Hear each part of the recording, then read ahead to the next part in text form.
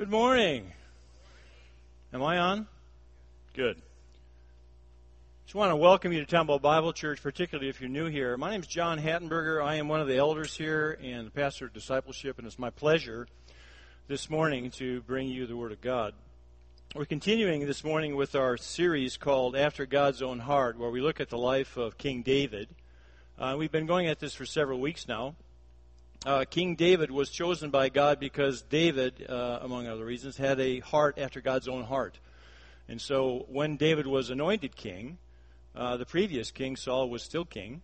And so there was a bit of a problem. And so David was anointed king, but then he waited and served faithfully for 10 years before Saul was finally killed in battle and David could take the throne.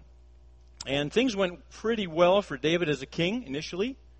And then last week we talked about a significant problem that he ran into.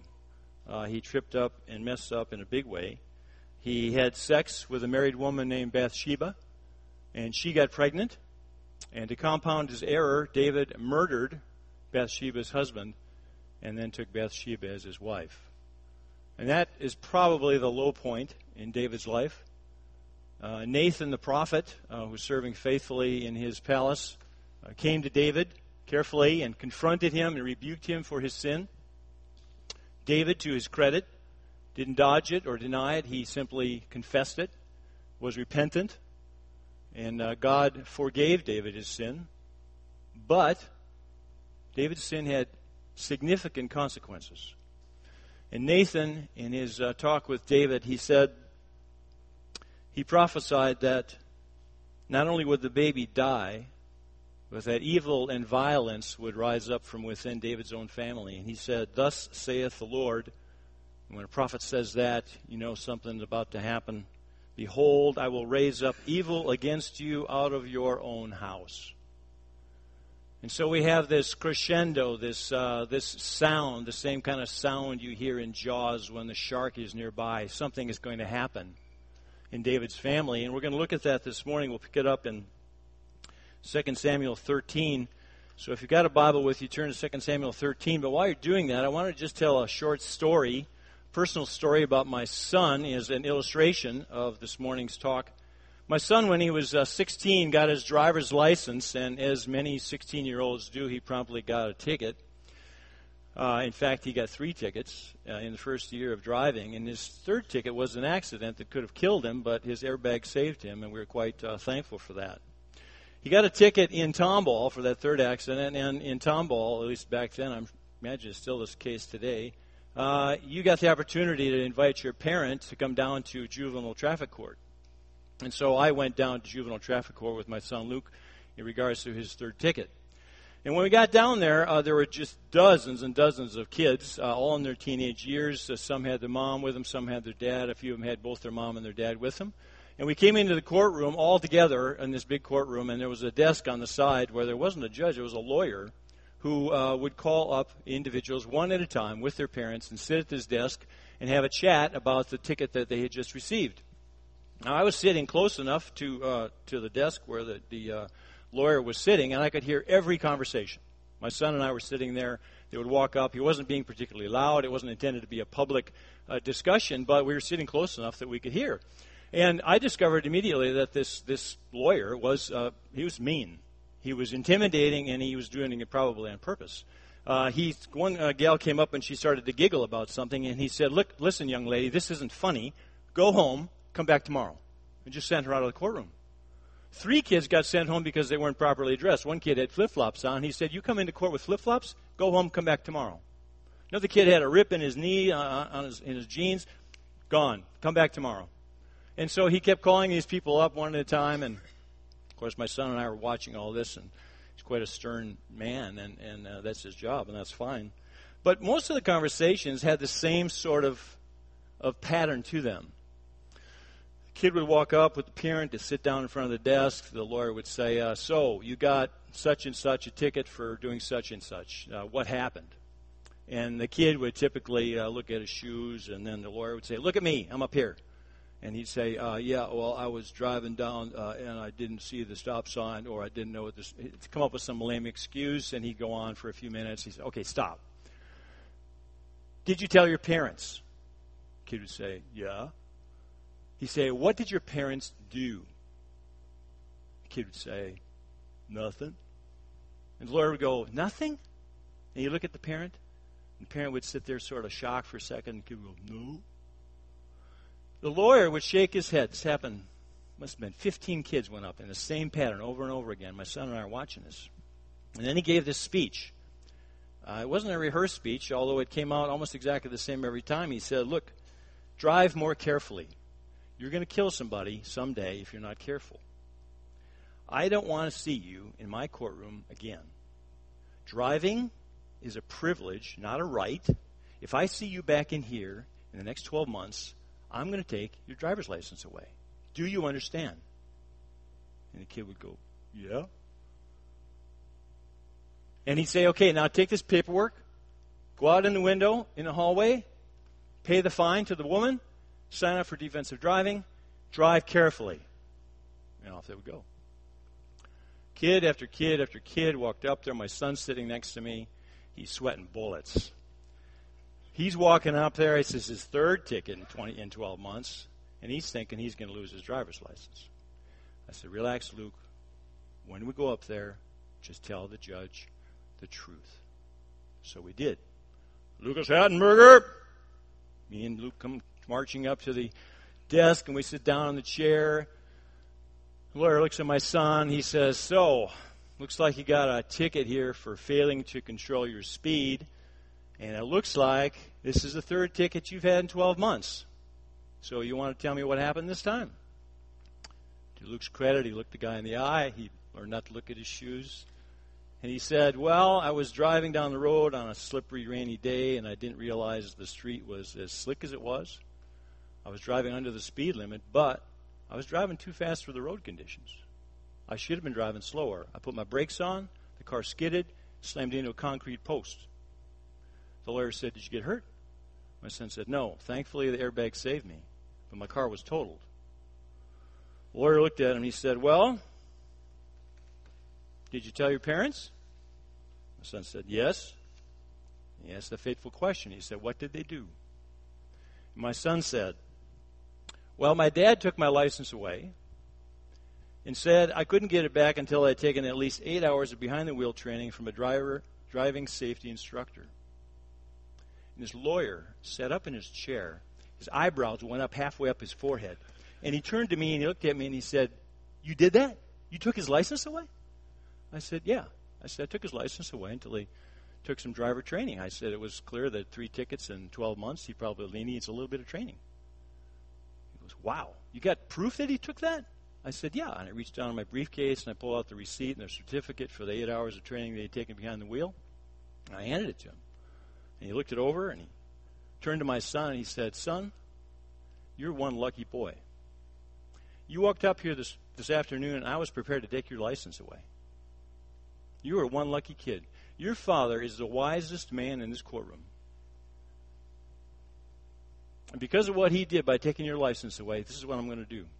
I'm going to cancel all 3 of your tickets. I want you to take this paperwork, go out and see that woman in the hallway, walk up to her and give it to her. She's going to take all 3 of those tickets off your driving record. Now, drive safely, listen to your father, and have a nice day. Now, I would like to say that wasn't the high point of my parenting, but I suspect it really was. I would like to say that's a normal occurrence in my life as a father, but I'm afraid it was the exception. It's a great story, and it's going to illustrate what we're going to talk about here this morning and a parent's responsibility to their children. Keep that thought in mind. Let me pray, and then we'll jump into Scriptures. Lord, I want to thank you. I want to thank you for that story, which is not only funny and encouraging, but it's just a great lesson, a great reminder to me as a father and as a grandfather about what and how we need to act as parents. Lord, I know that lawyer was just waiting for a parent to come up and take responsibility for their child. Kid after kid came up and they just didn't do it. And so we're just thankful for that. I pray, Lord God, as we look at your scripture today, that you'd help me to teach the truth, the whole truth, and nothing but the truth. So help me, God. In Jesus' name, amen. All right, so we come to chapter 13 of 2 Samuel, and we see Nathan's warning to David coming into play. Nathan's warning, it was, behold, I will raise it. God said, behold, I will raise up evil against you out of your own house. Now, David was the father of a very large family. We don't know how many wives he had, but there's at least 8 of them named in the Bible. He had at least 19 sons, and he had many daughters, only one of which is actually mentioned, and he had many concubines. So he must have had dozens and dozens of children, and so he was the father of a very, very large family. Today, we're going to focus just on 3 of his sons, basically his first 3 sons. He had his second son actually must have died young because we don't see anything about him. His name is Chileab, but we'll just ignore him because nothing is said about him. But his other 3 sons, Amnon and Absalom and Adonijah, we're going to talk about a little bit this morning. Now, in 2 Samuel 13, David's family starts falling apart in a very serious way. This is a tragedy in the family that takes place in chapter 13. David's first son, whose name is Amnon, he was basically infatuated with one of his half-sisters named Tamar, so much so that he tried to get her to go to bed with him, which is adultery and incest. She resisted and didn't have really any interest in Amnon's advances whatsoever, not least of which was because she was his half-brother. And so Amnon did what he just figured was the right thing to do, so he lured Tamar to his house and raped her. And that was bad. And their father David found out about it. And so his oldest son has just raped one of his daughters, and what did David do? Well, we find that in 2 Samuel 13:21. We see his reaction. It says there, when David heard of all these things, he was very angry. Now, many of you will have a footnote in your Bible at this point. The Greek version of the Septuagint of the Bible also has another sentence in it, which carries on from that, which says, but he would not punish his son Amnon because he loved him, since he was his firstborn. So, one of David's sons has just raped one of David's daughters, and what did David do? Well, he got angry, and that's normal, but he didn't punish his son Amnon. He did not punish him. Why? It says because he loved his son because he was his firstborn. Now, I don't know about your family, but in my family, if one of my sons raped one of my daughters and I didn't confront him and I didn't punish him, I think you would call that passive. You would call that weak. You would call that wimpy. You would call that disinterested, and you would call that downright neglectful. But that's what David did. He did absolutely nothing. Now, Tamar, in the meantime, went home. And she had a brother named Absalom, a full brother, and so she went home and she told Absalom what had happened. Now, what did Absalom do? We see that in the very next verse, verse 22. It says, but Absalom spoke to Amnon neither good nor bad, for Absalom hated Amnon because he had violated his sister Tamar. So Absalom got mad also, but he held his tongue. He was civil. He was polite around Amnon. He didn't give away the fact that he was extremely angry. And then Absalom waited. He waited for 2 years. For 2 years, Absalom waited. What did he wait for? Well, I think he waited for his father to take some action.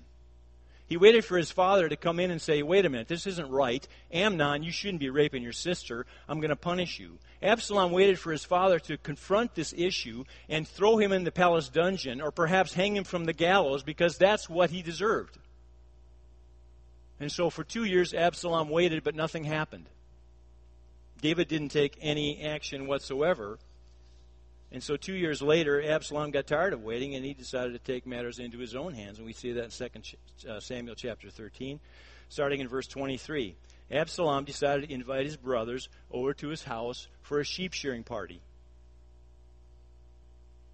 After 2 full years, reading now from 2 Samuel, after 2 full years, Absalom had sheep shearers at Baal Hazor, which is near Ephraim, and Absalom invited all the king's sons. And Absalom came to the king, David, and said, behold, your servant has sheep shearers. Please let the king and his servants go with your servant. Now, that's a complicated sentence. Please let the king and his servants go with your servant. Let me translate that for you. King David, I would like you and your sons to come to my house. Okay? That's what he's saying. But the king said to Absalom, no, my son, let us not all go, lest we be burdensome to you. He pressed him, but he would not go, but gave him his blessing. Then Absalom said, if not, please let my brother Amnon go with us. And the king said to him, why should he go with you? But Absalom pressed him until he let Amnon and all the king's sons go with him. Now, you'll recognize this is a very strange conversation, right? Absalom's having a party, and he goes to King David, and he asks his permission to invite him as well as the rest of his sons to his house for a party. And David, he starts making up all kinds of excuses. Oh, no, son. Our sons don't need to go to your house for a party. It would be too burdensome for you. And then Absalom lets slip he really wants Amnon to be there. And David goes, no. Why should he go? You know what's happening here. David knows what's going on. David knows that Absalom is trying to lure Amnon to his house in order to murder him or do something to him.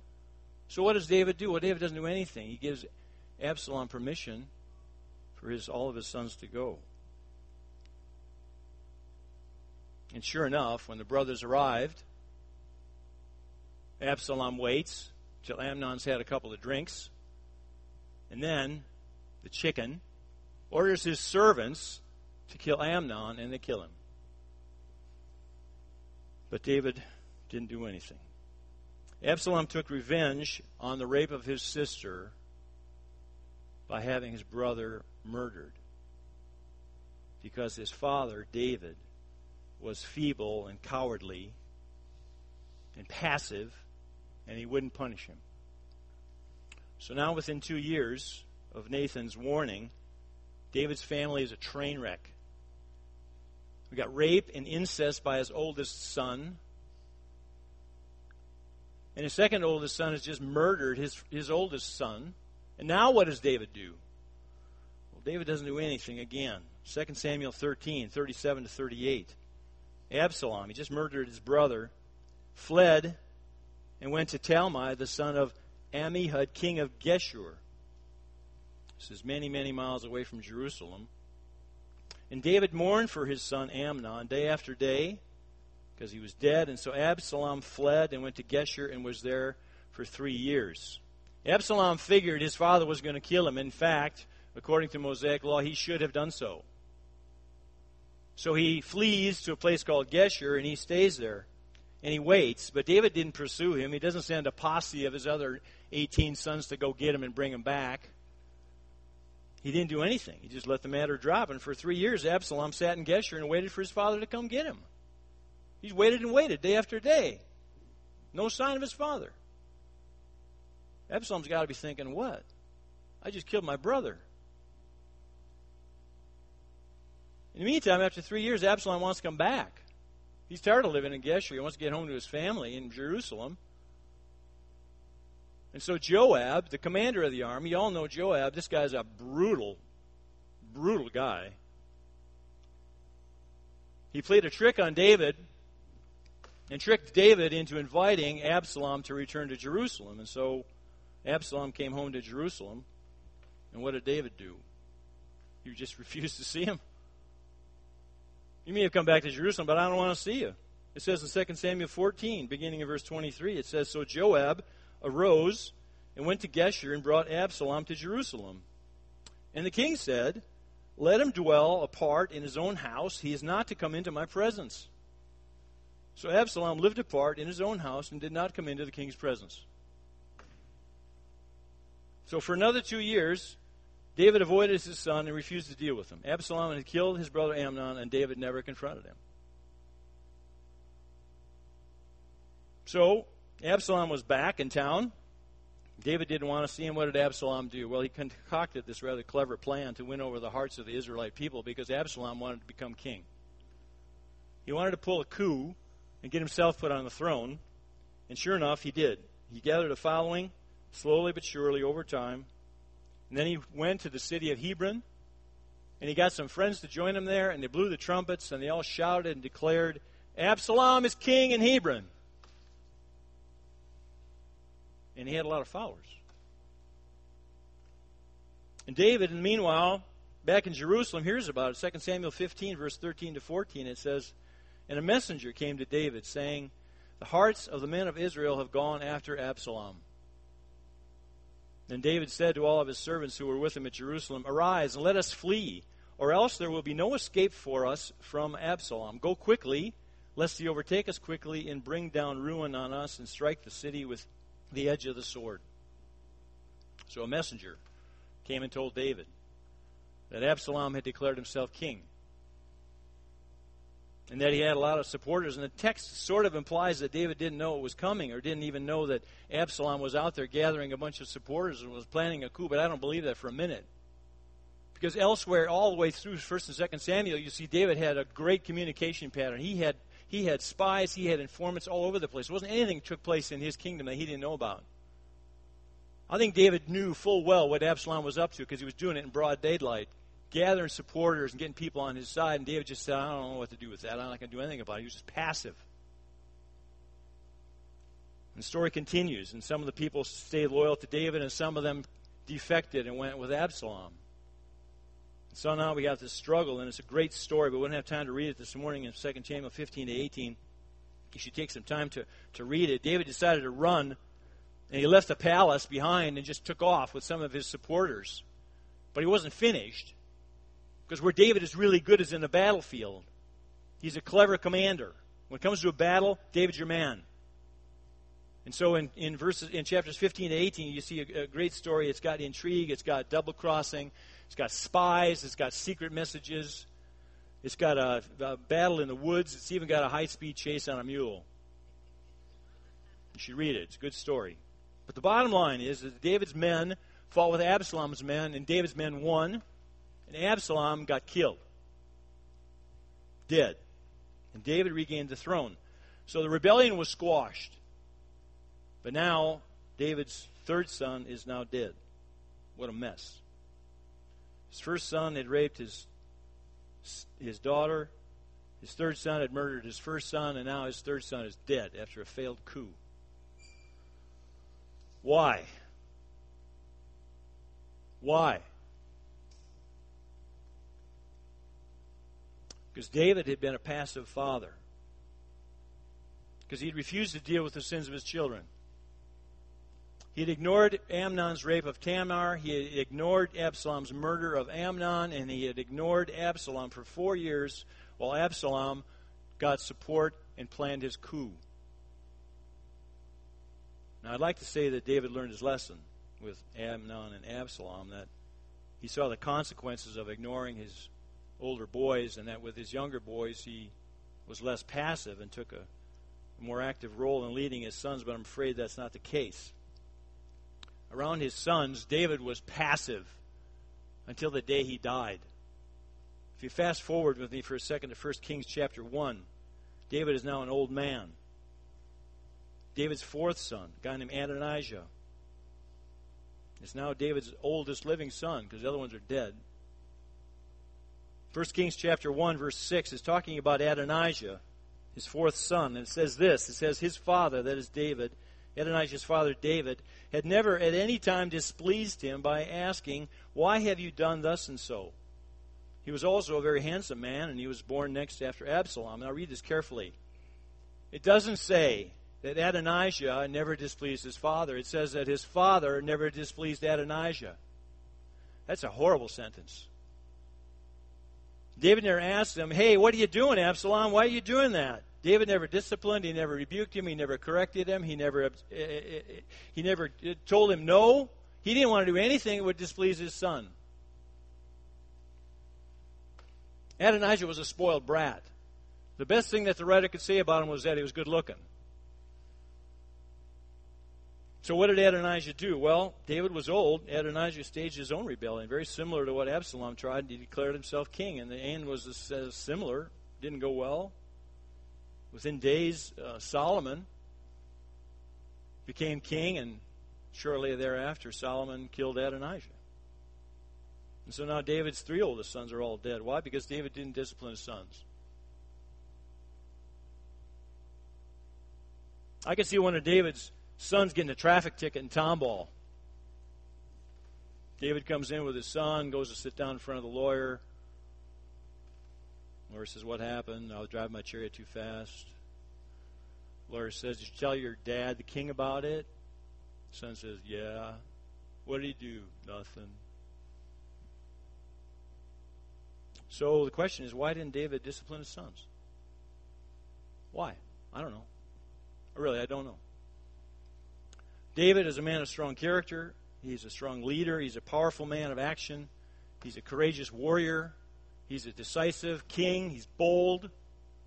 And yet, when it came to his children, he was a passive father. Around his sons, he was ineffective. He was feeble. He was weak. He was uninvolved. He was downright neglectful. He didn't discipline them. He didn't rebuke them. He didn't correct them. He didn't punish them. And his passive nature with his sons had a devastating effect on his family, on his kingdom, and on the generations to come. Continue on and continue reading in your Bibles, generation after generation, just trial and trouble until finally the kingdom of Israel was split. And I know you can't trace it all back to David's attitude towards his sons, but that's got to be where it started. So now, here we are, 3,000 years after the time of David. Today, and you look around, and what do you see? You look around at families and fathers, and what do you see? Well, I'll tell you what I see. I see men who are confused all the time. Men who are confused about their role in life as a father. Do I take leadership in my home, or do I follow my wife's lead? Do I discipline my children, or maybe I just let my wife handle that? Do I teach the Bible to my children, or do I just take them and drop them off at Sunday school? Do I get involved in my children's lives, or do I just maybe sit in front of watch a little football, play some video games? A good way to tell what society thinks about fathers is to watch TV shows. 30 to 50 years ago, TV shows had strong and wise and active, involved fathers who led their families and disciplined their children and set good examples. We got dozens of good TV shows 30 to 50 years ago with fathers who look like they got it all together. Ben Cartwright on Bonanza. Ward Cleaver on Leave It to Beaver. Steve Douglas on My Three Sons. Jim Anderson on Father Knows Best. John Walton on The Wall. And Charles Ingalls on Little House on the Prairie. And the list goes on and on. 30 to 50 years ago. What do we see today? Homer Simpson. We see a different picture of fathers today. The common cultural view of fathers today on television is they're immature, they're lazy, they're embarrassing, they're disconnected, they're foolish, they're childish, they're clumsy, and they're clueless. Would you agree with that? Ray Barone, Everybody Loves Raymond. Al Bundy on Married with Children. Hal Wilkerson, Malcolm in the Middle. Frank Gallagher on Shameless. Walter White on Breaking Bad. Frank Reynolds on It's a Sunny Day in Philadelphia. You want more? I got more. It's a sign of the society that we live in. And on many of these shows, not all of them, many of them, there's a wife in there. And what does the wife look like? She's smart, she's serious, she's sensitive, she's forgiving, she's a leader, she leads her family, she treats her husband just like one of the kids. No wonder our kids are confused. This is what they're watching. This is what's going into their heads when they're watching television. This is how dads act, this is how moms act. It's the society we live in. Our girls are growing up with the idea that men are lazy, stupid bums, that women should rule the world, that men can't be trusted, that husbands are not worth following, and this whole idea of submission is old-fashioned, repressive, abusive, and evil. And boys and young fathers are confused about how they should act. They want to lead. Many of those young men want to lead, but they feel guilty about wanting to lead.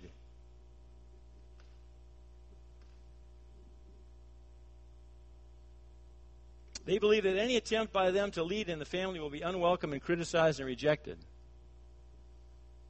And many of them just throw up their hands and pull up the recliner and get passive. Watch video games. Watch football. Let their wives run the family. Let the kids do what they want. May I simply remind you that God's model for the family is not The Simpsons. God's model for the family is clearly defined in our Bibles. Truth is truth, and the model that God set up when the Bible was written is the same model today. It is timeless. It doesn't care about our culture.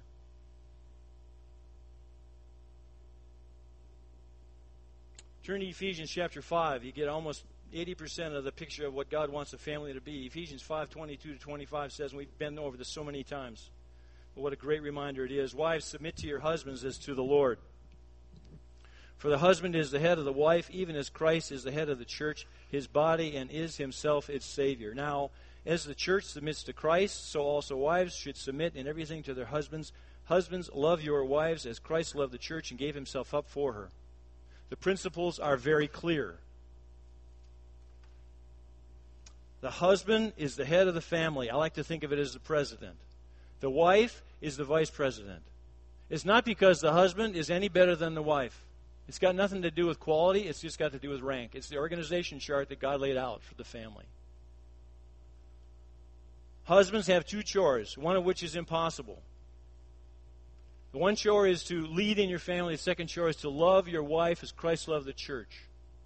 Wives have two responsibilities also, submit and respect.